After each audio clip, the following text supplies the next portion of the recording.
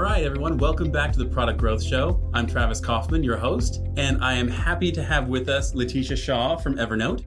LeTisha, you and I met, I want to say it was months ago now. We were at a conference. Yes. And we were chatting about what you do, what I do, and we're like, wait a second. Like, we're both doing product growth. Yes, we do. Each of us come in very different backgrounds, different experiences. One of the things that you shared with me that was so interesting was your work at Walt Disney. And you were in, what was it, the Privacy and... Piracy Intelligence Group, yes. Piracy Intelligence. So now, what does Piracy Intelligence mean? Piracy Intelligence is a combination of multiple fields. So most of what we were looking at is trying to understand consumer behaviors, throw in some analytics, market research, and figure out what's our strategy to figure out how we would monetize users that might not otherwise pay us and use other methods to watch our movies. Got it. And so at the time, there was piracy happening. Mm-hmm. You guys identified that this was an issue, and you mentioned that there were there was a barrage of people saying, "Here's how we need to address it." Yes. And so, how did that play out? I think one of the things with whenever there's a large business problem that you are looking to solve, mm-hmm. there are going to be lots of different perspectives that come to the table about how you should actually address it. As someone who is more like customer-centric, one of the things that I try to do is understand why our customers or consumers doing the thing that they're doing and what's motivating them to do that thing in particular. Right. And if you can actually follow that trend of customer needs, you can actually figure out, what's the value they're getting from taking this action versus that action, mm-hmm. which if you can tap into that value or that unmet need, that's an area where you can actually provide more value for your business. Nice. And so at the time there were people more or less pirating videos, right? Mm-hmm. Disney was producing videos, and the perception was we have to stop this at all costs. Right, exactly. And actually you came with a different perspective. Yes.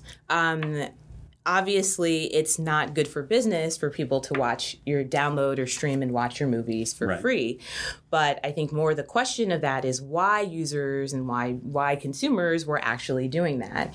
And you could jump to the quick answer and say, it's because they're cheap and mm-hmm. they don't actually want to pay for it. But when you start to dive into it a little bit, you start to understand, there's some things that are happening around here that we should probably learn from. One of the things that we learned when we conducted research is that, yes, it was cheaper, but mm-hmm. there are some videos that are out there that are actually decent quality, so people actually don't mind watching it. Another thing we learned that it was also very convenient. And if you think back to the time that we were doing this, there weren't as many streaming sites that were available where you could actually pay a reasonable fee to be able to rent or actually own a movie at that point in time. Mm-hmm. And so one of the things that you had mentioned before was that the answer, at least one of the strategies that you mm-hmm. took, was you saw that users were taking videos that were quote unquote pirated, and they were splicing them up in a certain way. So they were watching it how they wanted to watch it, and then like mm-hmm. rebroadcasting almost. Yes. And so one of the things that your takeaway is that we're going to bring together, we're going to help facilitate that. Like mm-hmm. that actually is something that we could potentially monetize or make as part of a product experience, right? Yes. Yeah. So in just kind of looking and watching that behavior and seeing how it was very popular for people to create mashups, right? If you kind of look at mashups and people are taking their favorite parts of movies and putting them together in the way they want, and they're sharing them with their friends. One of the things that I actually worked on was a patent where we could actually enable users who own movies to mm-hmm. actually be able to mash up their own movies so that they could create the scenes that they want. Imagine you own 10 movies of a certain franchise and you want to be able to watch them, but you don't want to spend like a whole week watching them. You can say, hey, I want to watch this movie in 3 hours, and there are certain characters that I want to watch more frequently, and I like certain scenes better than other scenes. I want more action. I want less drama. And that's an experience that could be personalized and customized and created. And it's something that we learned just from watching what people who were doing from downloading movies. So this is where you guys were looking at massive volumes of data. You were looking mm-hmm. beyond just the data. You were looking to see what people were trying to achieve with that usage, and it actually led you to what I think is a pretty innovative idea. Coming from Disney, now this is moving. Now you're now into enterprise software, right? Right. So how'd you make that leap from I'm at Disney and you know what I want to build enterprise software? I don't know that it's something that happened overnight. I think it was a series of conversations with people, and I think actually some of the work that I was doing at Disney was naturally leading me in that direction. Right. From when you're thinking about customer behaviors and how users are able to understand digital goods and find value from digital goods. That's exactly what using software is about. So what I was really thinking about is how can I be a better marketer at a software company and where could I do that? And that kind of naturally led me to think about more of the direct-to-consumer space at a software company. And so Evernote, I think, is unique in that space. And I think it's trending in this direction to where historically you would have, these large enterprise deployments and kind of the consumerization of, enterprise software has led to a more personalized kind of a consumer type experience. So Evernote, they have a trial experience. You can go to the site, download it, try it, all without buying. And then that leads you into your work there, which is it makes the experience more relevant. So so what was one of the first things that you were tasked with when you joined the team at Evernote? I think one of the first things that I was tasked with when I joined Evernote was to get a better understanding of our customers. So I say that from the sense of a lot of software companies think about building the product first. They don't necessarily think about the customer that they're building the product for. Yeah. And that was one of the things that was fundamental about working at Disney. You always think about the guest experience. Yes. Nice. And so when it comes down to it, you were asked to help identify what are the reasons that maybe a business user was using Evernote, the software. So where did you start? Do you get on the phone? Are you how do you know where to begin? That seems to be for so many companies that they want to be customer centric. They want to understand their customer behavior. And then there's kind of this big void in front of them. Where did you start? I started working at Evernote. I put a list of questions together in Evernote, things that I wanted to know about our customers that would help me make better decisions about our marketing materials. That was that was the starting point to figure out what were the needs that were met, what were the needs that were unmet.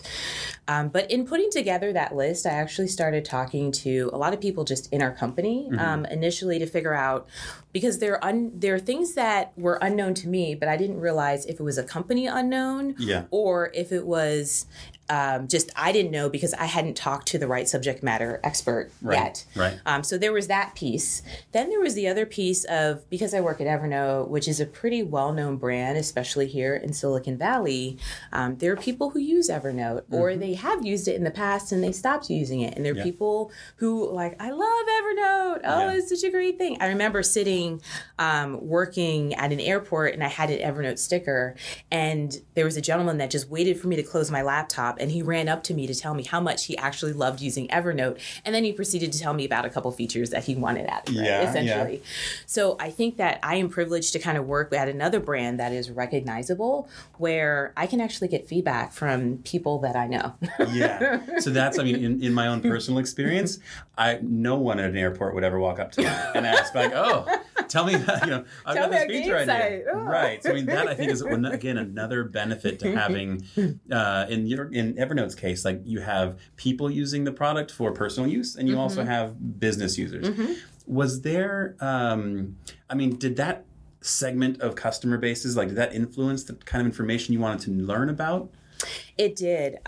Initially, there were a couple of areas that I was really interested in getting information. One was kind of about just use of the product, because Evernote is a product that exists across 5 different major platforms. I wanted to understand the difference between users who are using it on large screens and small screens, and then also using it across both types of screens, because that would influence their experience. The other thing that I was really interested in understanding was just trying to segment our customer base a little bit in the sense of understanding what value are free users getting compared to paid users versus more of the business enterprise types of users. Right. Because the problems and needs and pain points that we would be solving for those users would be different, and having a better understanding of that would help us figure out what solutions would work best. Got it. So you had some level of segmentation. Now help me roll up how that translated to like a business outcome. So Evernote, I mean, they brought you on, LeTisha, to have some ideas of the gains they were planning to get with your experience and your work. I mean, so how was your work translating to something that business wanted to achieve? So one of the things that we were trying to understand is like which products we should be putting on our roadmap. And the other question that we were trying to solve is how do we get users to find more value in Evernote to create a habit sooner?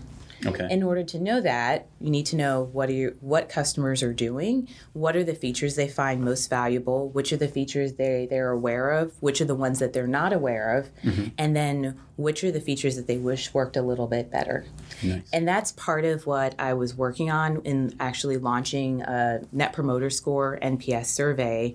Most NPS surveys, they have a score of 1 to 10, and then the user provides some commentary or feedback given to whether a promoter or a detractor. This survey was a little bit more extensive, and we worked with a vendor to put some additional information in there for us to understand value around awareness of features, to tie that to NPS score, as well as tie in some performance metrics. So just things that were not necessarily feature specific, but talk to me about how you view customer support. Because again, that's also part of the customer experience. Right. What do you think about our community? Right. Our Evernote community is huge.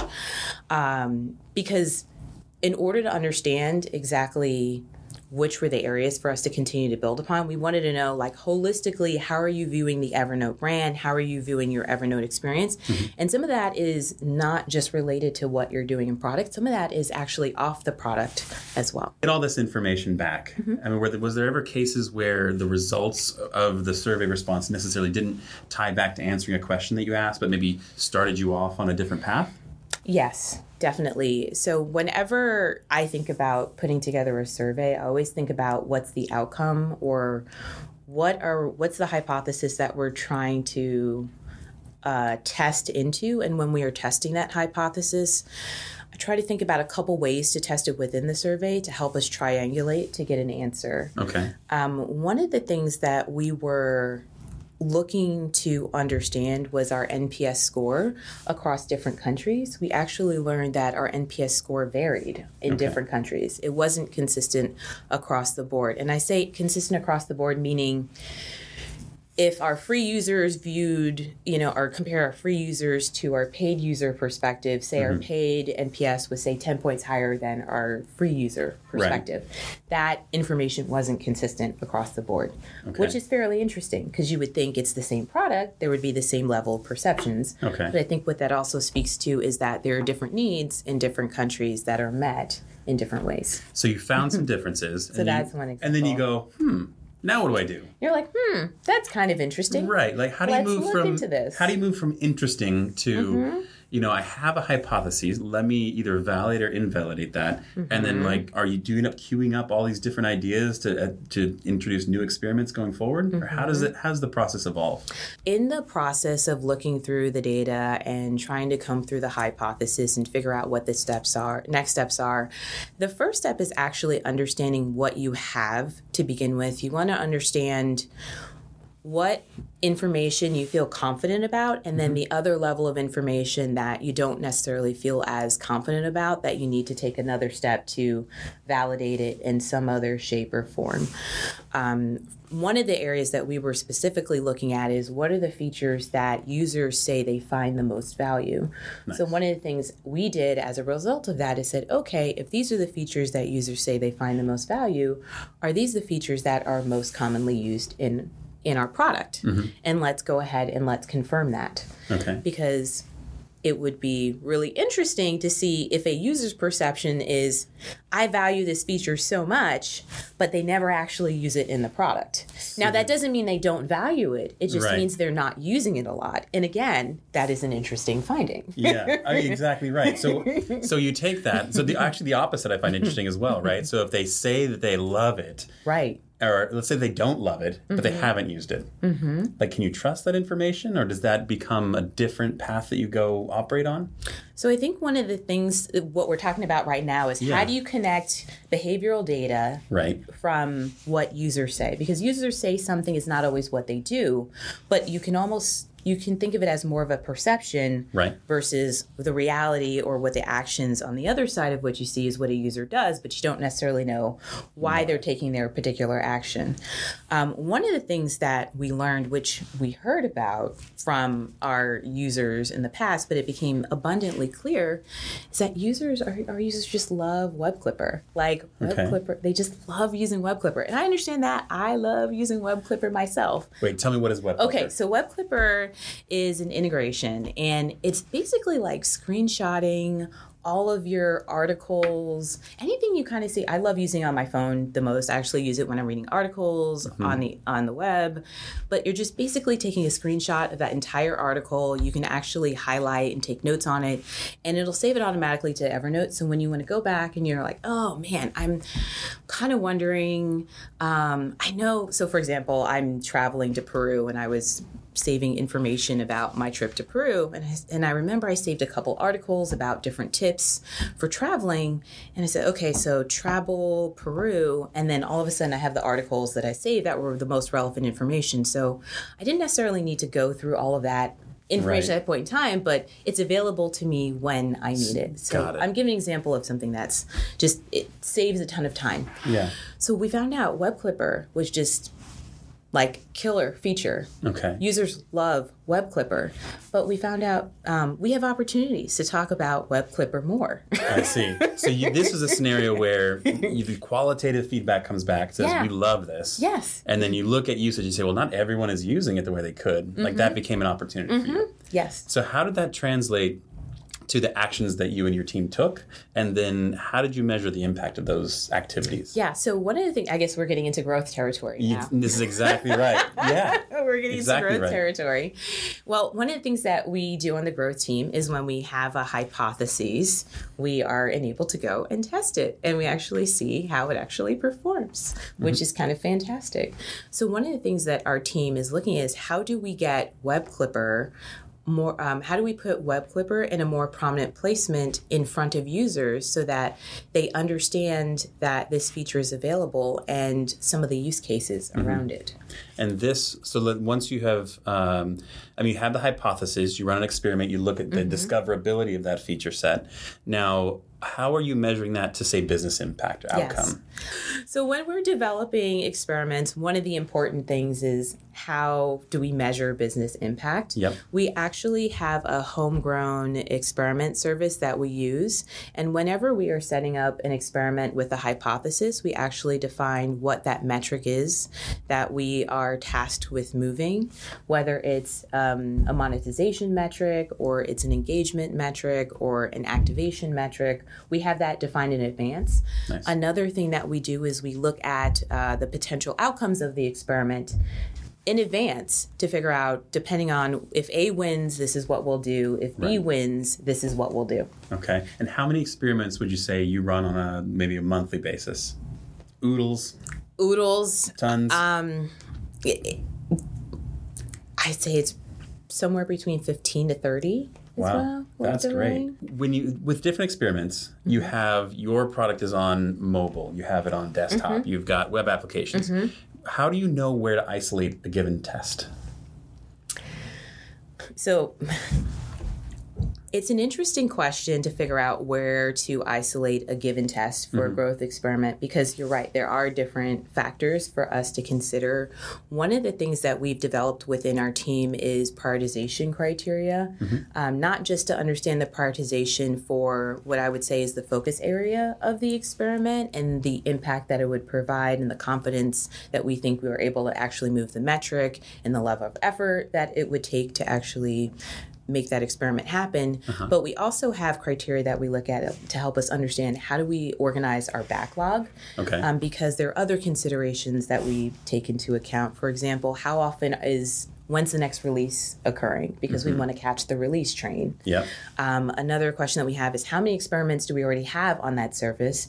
Because we're concerned about different collisions that might occur if we have too many experiments, overlapping experiments that are running. Yeah. Another thing that we think about is what's the cost of delaying this experiment? If we don't run this now, if it's experiment, because Evernote is like a weekly, like a habitual type of a product, we need several weeks to get a good read for users to come back and use the product.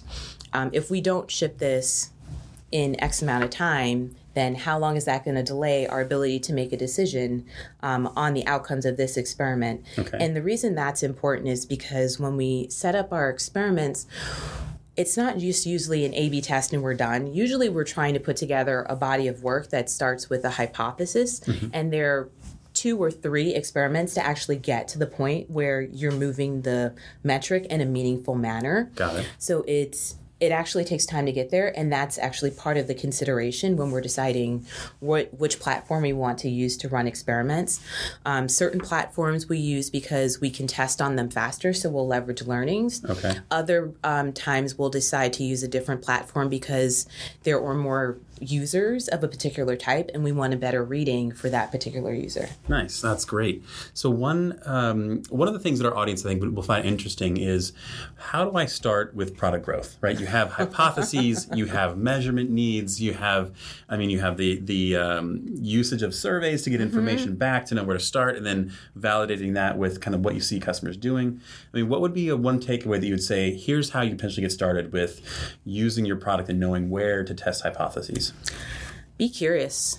Yeah. Just be curious. I think that's one of the things that makes a good growth person. They're curious and they're willing to test the boundaries. And they're also very customer oriented, but also very much impact driven. So from that sense, you're right. There is a piece of discovery where you're trying to understand where the opportunities are. And you're looking in the product to figure out what is it that we can do better. And sometimes it's an optimization where you're testing out, changing out a screen or changing out a CTA or changing out headlines or colors. And sometimes the local optimization is not the best path. You want to go with more of a global optimization where you say, okay, well, we got to rip this out and we've got to do a totally different flow because we think that's going to create a much better experience for our users. That's great. So LeTisha, I've got one final question for you. We mentioned a lot of different ideas that correspond to like different disciplines, right? So you've got things you're talking about marketing and market research. You have got product development, things you're altering in the product. You have business impact and very performant type drivers that you're looking to do. Like, tell me how you see organizations, specifically enterprise organizations, how do you see them evolving to take advantage of a lot of these growth techniques you're talking about? That's a great question. I often, sometimes people talk to me and they'll say, oh, you're a product marketer. And then some people will come up to me and say, oh, no, you're a product manager, you're a PM. I say I'm all of that, honestly.